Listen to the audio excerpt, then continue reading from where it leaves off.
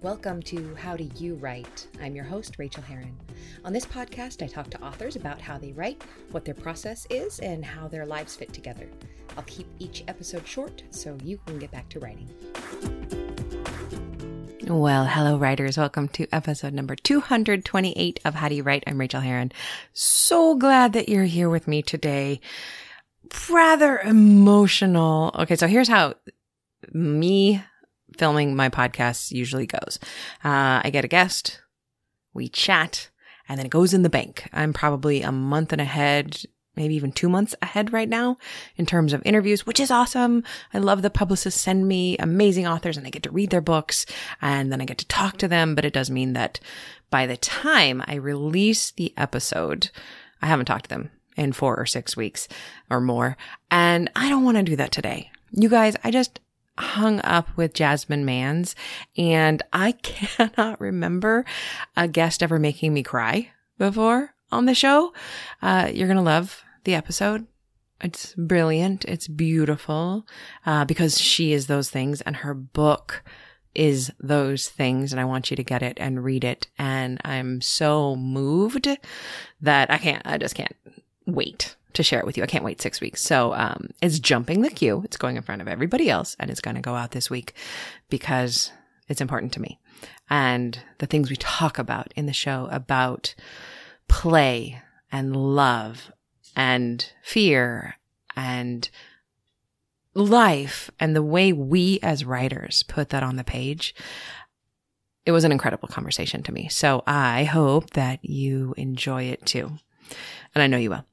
What's been going on around here? Well, you may hear it's a little bit more echoey on the podcast. And for those of you who are audiophiles and who notice those kind of things, I apologize for it. But we are finally starting to pack for the move to New Zealand. It's really getting real.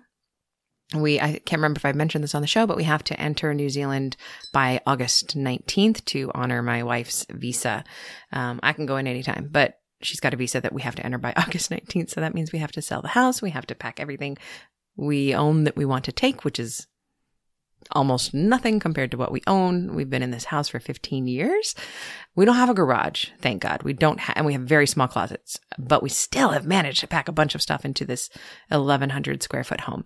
And we're trying to leave most of it behind. So we are jumping into that. And my room is just emptier now and it's feeling nice and it's also feeling terrifying.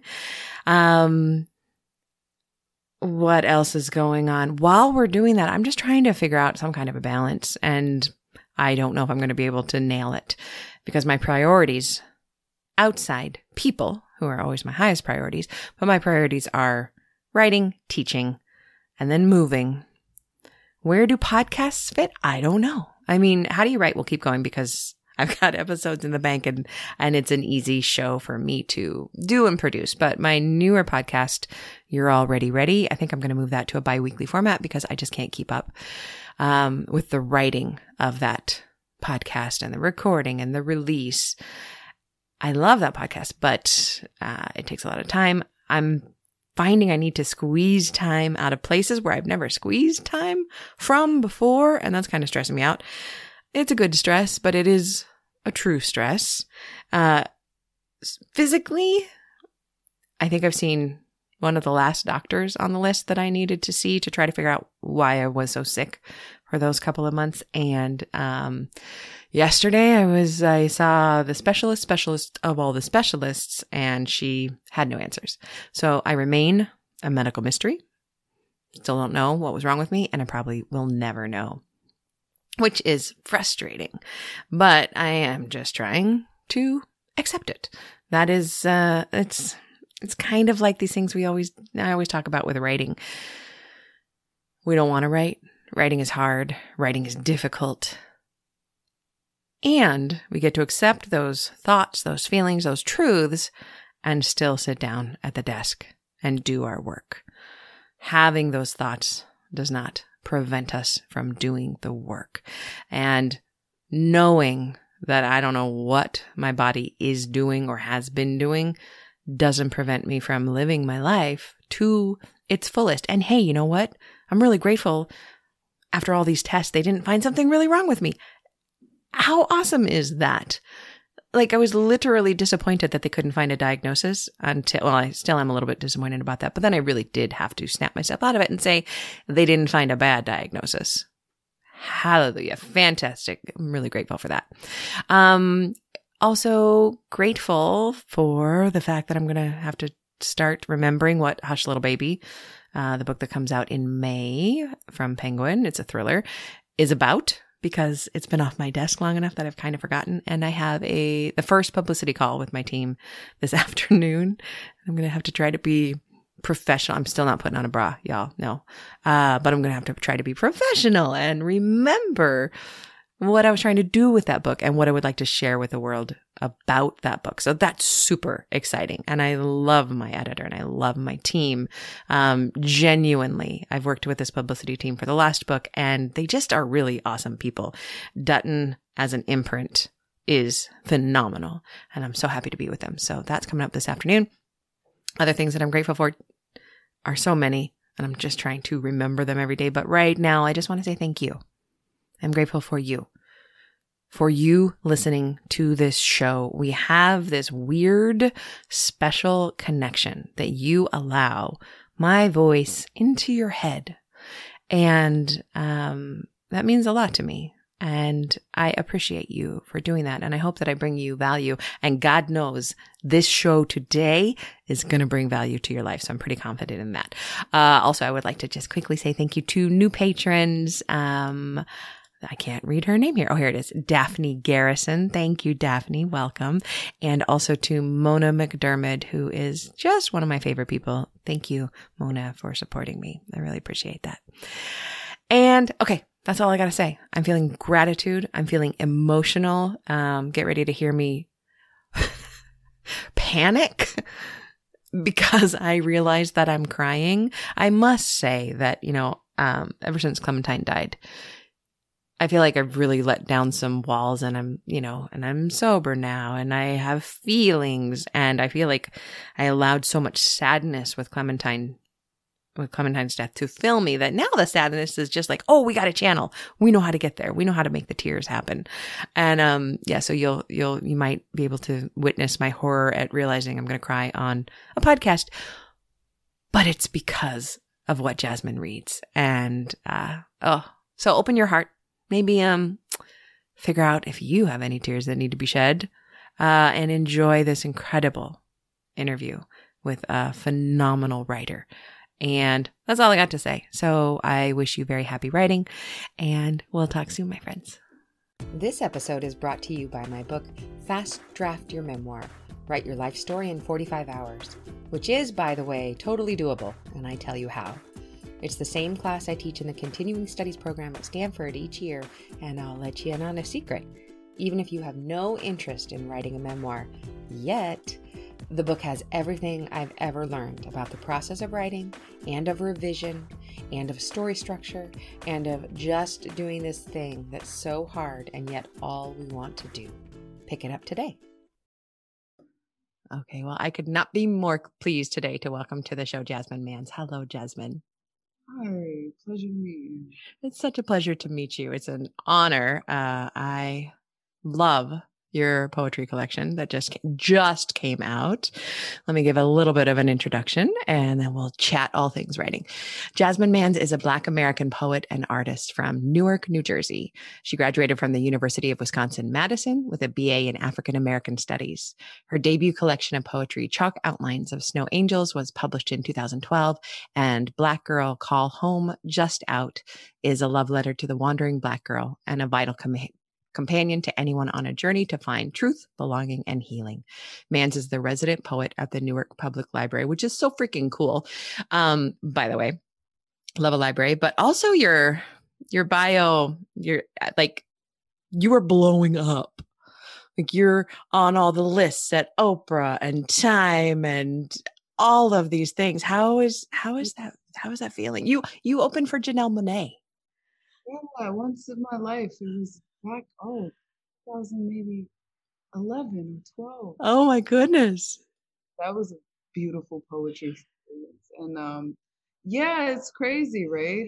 Because I didn't imagine this. I would have been grateful with a a happy book that came out, and then there was the opportunity to be great, right? And to go all the way and to be magical. And why not? And so I am blessed to have a team that believes in magic, period. Right? Magic and fearlessness. I got a lot of fearlessness from your book. Mhm. And of course the fear is in there because you're human, but you also seem to possess the ability to look everything in the face and Mhm. put it on the page. And I really appreciate you for that. Would you mind, before we get into the questions, would you mind sharing a poem with us of your choice? Oh, yeah, I want to give you a love poem because love Ah, poems make me feel warm. yay. Um, this is the light on page 155.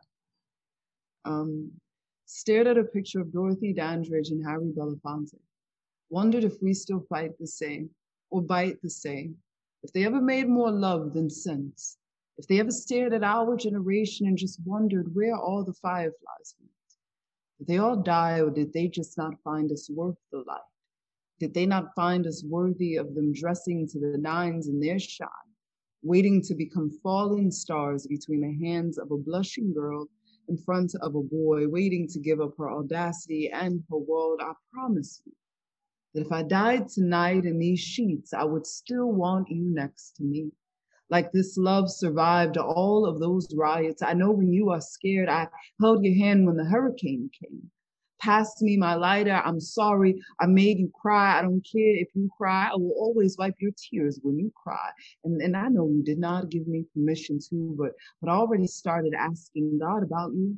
Told him if he doesn't mind, I'd like to make it to heaven before you do, to run you a bath water and to make you a plate, to turn your TV to your favorite channel and turn it off and make you believe that you left it that way.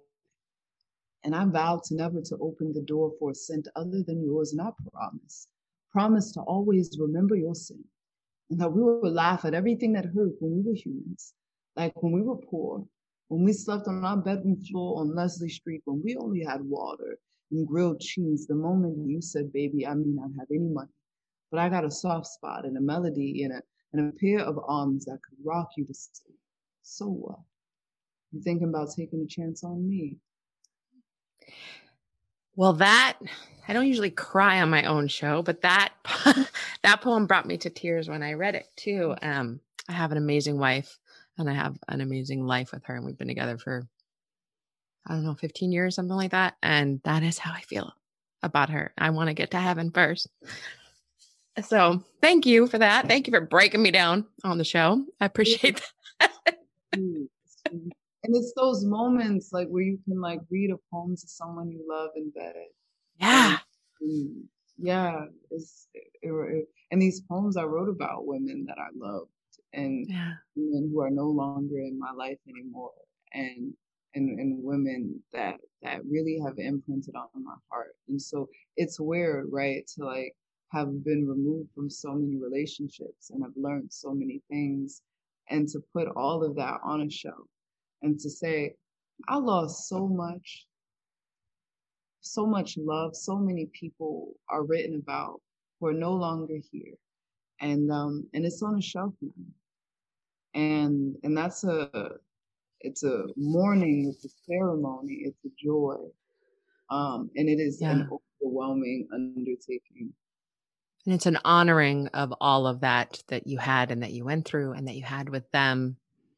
And you also, speaking of the women that you've loved, you also really unpack beautifully the mother-daughter relationship, which is my favorite relationship to explore in my own writing. And yeah, I just want to thank you for doing that. I want people to buy Black Girl Call Home. Just buy it, people. Put this on your shelf. If it can make Rachel cry on the podcast for the first time in 5 years, perhaps you'll like it. Let's take down my cortisol level.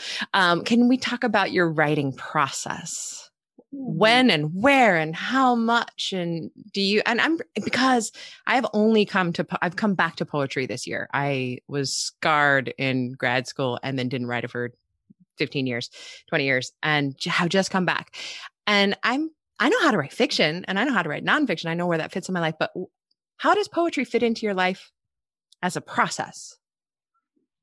I'm trying. It's so interesting because it's like an unlearning, right? We get scarred in Yeah, school. We're taught to be masters of things and to be brilliant, and that there is a hierarchy on what language is best and which should you absolutely. say mother, mama, or mommy. Is it tomato or tomato? Like so much stuff about what is great versus what is lower, what is under, and for me it has become, and what I'm learning as I experience life more and as I engage as a student with so many elders and the work of so many elders before me, it's about playing. It's I about literally just wrote the word play on my notebook to make sure that one of us said it. You play in this book. it's about playing and joy and discovery and like my coffee mug holds can hold poetic depth just like the bark of a tree, just like a mother if sometimes if we're listening properly. And so what I'm trying to teach myself as a scholar who's removed from school is to place value in depth in things and relativity in things because people want to feel related to and remembered even when it comes to how we approach our objects. And so my process sometimes it's read a bunch of books and do some research and take notes and structurally build a poem, and I can very well be emotionally removed, and Hmm. sometimes it's so emotional that the poem doesn't happen and I'm just in this emotional space until maybe a few weeks later the poem does happen. um but sometimes like even like when you're thinking up a good meal like for your wife, it takes preparation before way before you get to the actual turning of the stove on. You might have to even go to the grocery store or go to the fish market a couple towns over, but the preparation that it takes Mm. can always be different depending on what we're writing and what the stakes are, right? If we're writing to get somebody back, um, or if we're writing to say thank you. But sometimes the stakes are different. How do you, for this particular collection, there you do so many different things inside the collection, and there are a lot of poems, and they're different styles, there are different placements, there's different fonts. That you've got narrative, prose poems. You've even got the sketch in there of how do you decide what to put into a book of poetry? I know this is like a newbie basic question, but No, you sit with it. I wanted to create a flow or routine. I was saying to someone, it's just like I keep using these food references. But you know, you taste something until you know it has enough salt. And uh, then you might have to dial it back a little bit because it might be too much salt in there. And so it was just a matter of tasting until it was the perfect taste, until it was the perfect organization. And that took tenderness and love and rereading and gentleness and a lot of rereading. I remember being like, I don't think we're ready. I don't think I'm ready. And but it does take constant tasting and we looked at each poem individually, but then we had to look at poems next to each other. How did just like musicians think like, well, but how does this song sound coming after this song?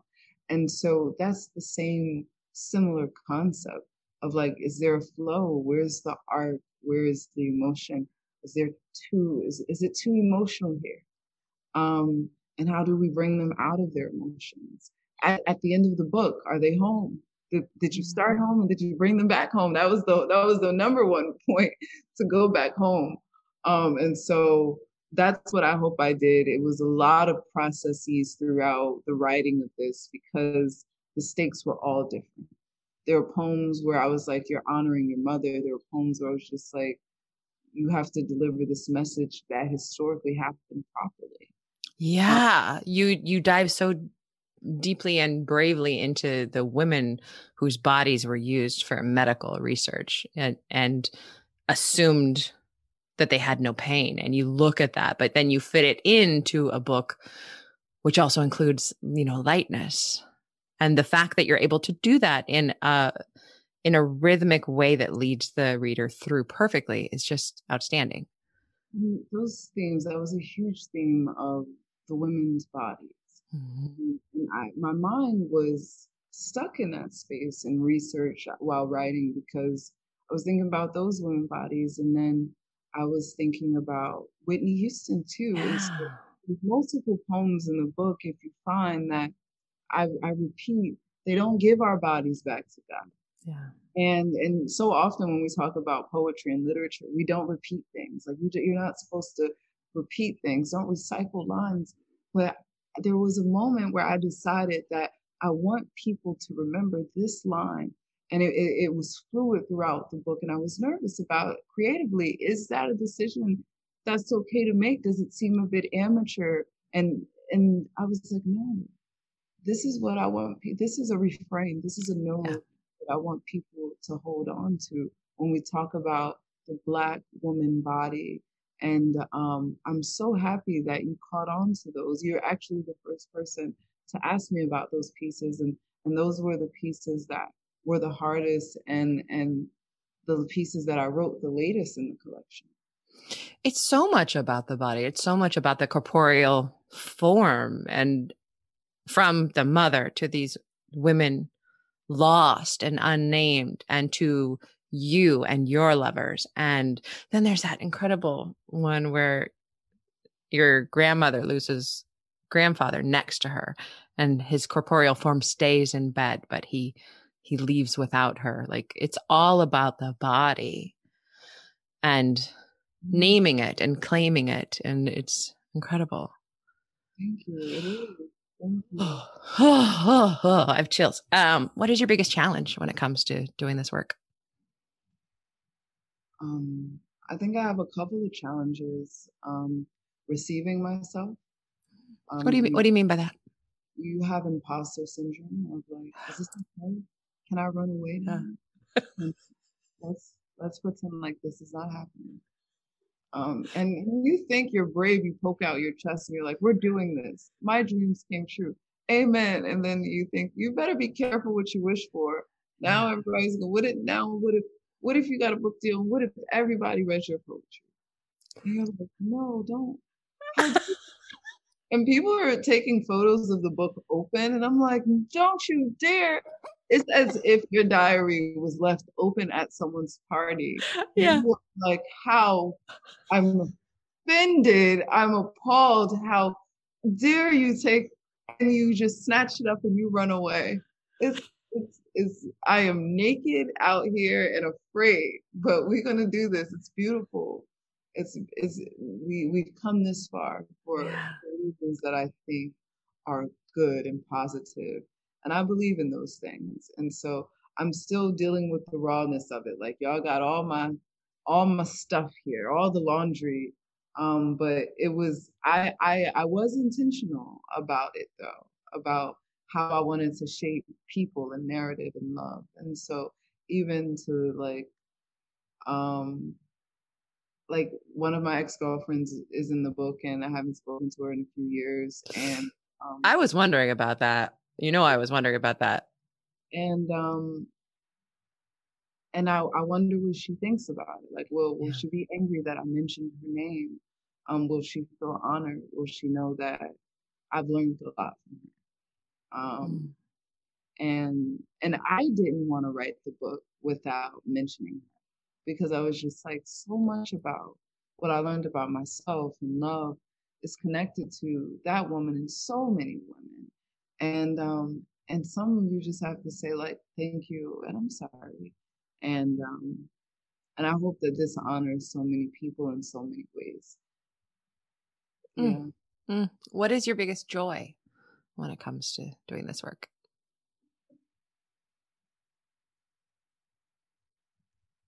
Seeing people feel seen.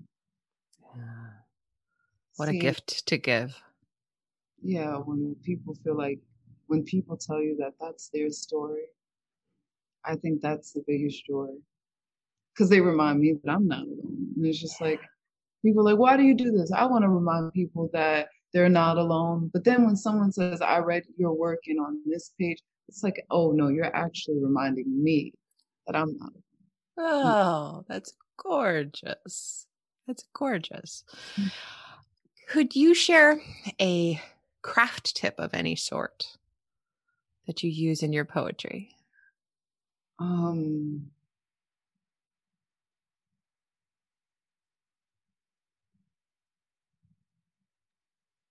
I was trying to find this quote about craftsmanship that I say all the time. That's not coming to me. But I go back to play. That playing is the most significant thing. To find inspiration in everything. And so often the conflict with inspiration is so many artists in different mediums will say, I'm waiting for inspiration. I'm waiting for the song, for the image to paint. I'm waiting. And so now your craftsmanship is always dependent on an outside variable to hit you in the head and supposed to be inspirational. But like I remember a friend of mine held a red cup and said, "This is fire." And it was fire because he said it was. Yeah. And this my little sheep here that a friend got me. But it's a cloud, and it's a cloud because I said it is. And if I'm going to say this, then what is the work that I'm going to do to prove that to you? And that's what I'm doing here as a poet, and that should be playful and joyful. And I'm realizing that poetry and the form, the practice of writing has to be playful and joyful because we have to get through. And we have to be able to write traumatic things, and you can't stand in trauma without giving yourself joy. That's why when you have so much salty foods, they have to give you an extra large soda. That's exactly right. The contrast, yeah. Yeah, if I'm gonna say or try to be brave enough to stand in the narrative, it has to hold joy. The body doesn't exist without both. Yes. Yes. What thing in your life affects your writing in a surprising way? Running. Actually, like physically running. Physically running. I realize because oftentimes I don't want to write poetry. Like, especially engaging in Black literature, I do call myself a Black poet, and I do write about things that are engaging Black folks. And I don't, like, someone's like, what inspires you to write about death? And I'm like, it's not like a gorgeous, beautiful thing that happened upon me. Then like I can say gorgeous things about murder or harm or trauma, right? And running helped me notice that you are going to do things that are hard and that don't feel good, that are important and that are right. And I get up and I run every day, and it's hard and I don't like it, but it's right and I have to do it. And it's a part of the discipline. And I didn't know that my body needed to be disciplined in order for my mind to show up there, right? And so that's what I'm learning. I'm learning how the body and the mind engages each other emotionally in order to induce a product. And if I'm going to do this, we have to be healthy and safe. And running puts you in a space of like, this ain't fun, but it's going to render me something good. And the same with writing hard stuff. This isn't going to, writing about some of this stuff don't feel fun at all, but it's worthy. And how do I get my body to stay present when I want to run away from the computer, when I want to run away from the pen? It keeps you disciplined. That like my body I can stay here longer and do it. I'm okay. And I think that about me. It's that physical training. I've run 2 marathons, and now I don't run at all. Now I swim. But but I ran when I completed my first marathon. Shortly after that, I was able to complete my first novel. But I had never been able to complete a book until I proved to myself that my body could carry me over a finish line, which I thought was impossible. Yeah. So, and I always think that those things are linked. It all starts with our mind, and the body does follow, and they have to work together. Yeah. Unfortunately, I would like just to be a brain. That's what I would really like, but it doesn't work. What is the best book that you've read recently? Oh my gosh. Well, I just read Sula. That was a book that I didn't read, and I just read it, and I'm in love. On Earth We're Briefly Gorgeous. I have that from the library right now, and I haven't cracked the spine yet. It's so good. You just read it. I would just love for you to just call me back so we could talk about that book.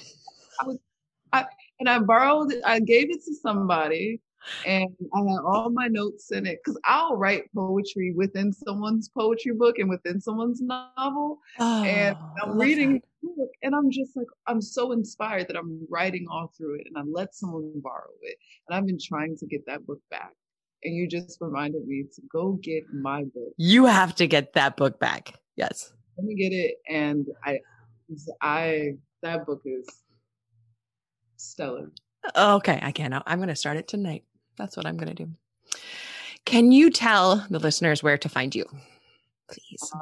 Any YouTube Jasmine Mans for all creative work. Poet Jasmine Mans on Instagram, and if you by chance find yourself interested in Black Girl Call Home, it's available at Target, Barnes & Noble, and on Amazon. And why not request it at your local library and independent bookstore? Local libraries are the best. Independent booksellers are the best. But hello, congratulations on getting Target. Oh, yes, right? Huge, huge. Oh, my goodness. Jasmine, thank you so much. I can't thank you enough for this conversation. I feel like hanging up with you and trying to write a very bad poem, which then I can polish later, which is what we do. That's what life is about. All of our Thank you for everything. Congratulations on finishing your media blitz today. Now you can relax and have something delicious to eat, hopefully. And thanks for being here with me and my listeners. I can't tell you how much I appreciate it. Pleasure is mine. Talk soon. Thanks so much for joining me on this episode of How Do You Write? You can reach me on Twitter, Rachel Herron, or at my website, rachelherron.com. You can also support me on Patreon and get essays on living your creative life for as little as $1 an essay at patreon.com/Rachel, spelled Rachael. And do sign up for my free weekly newsletter of encouragement to writers at rachelherron.com/write. Now go to your desk and create your own process. Get to writing, my friends.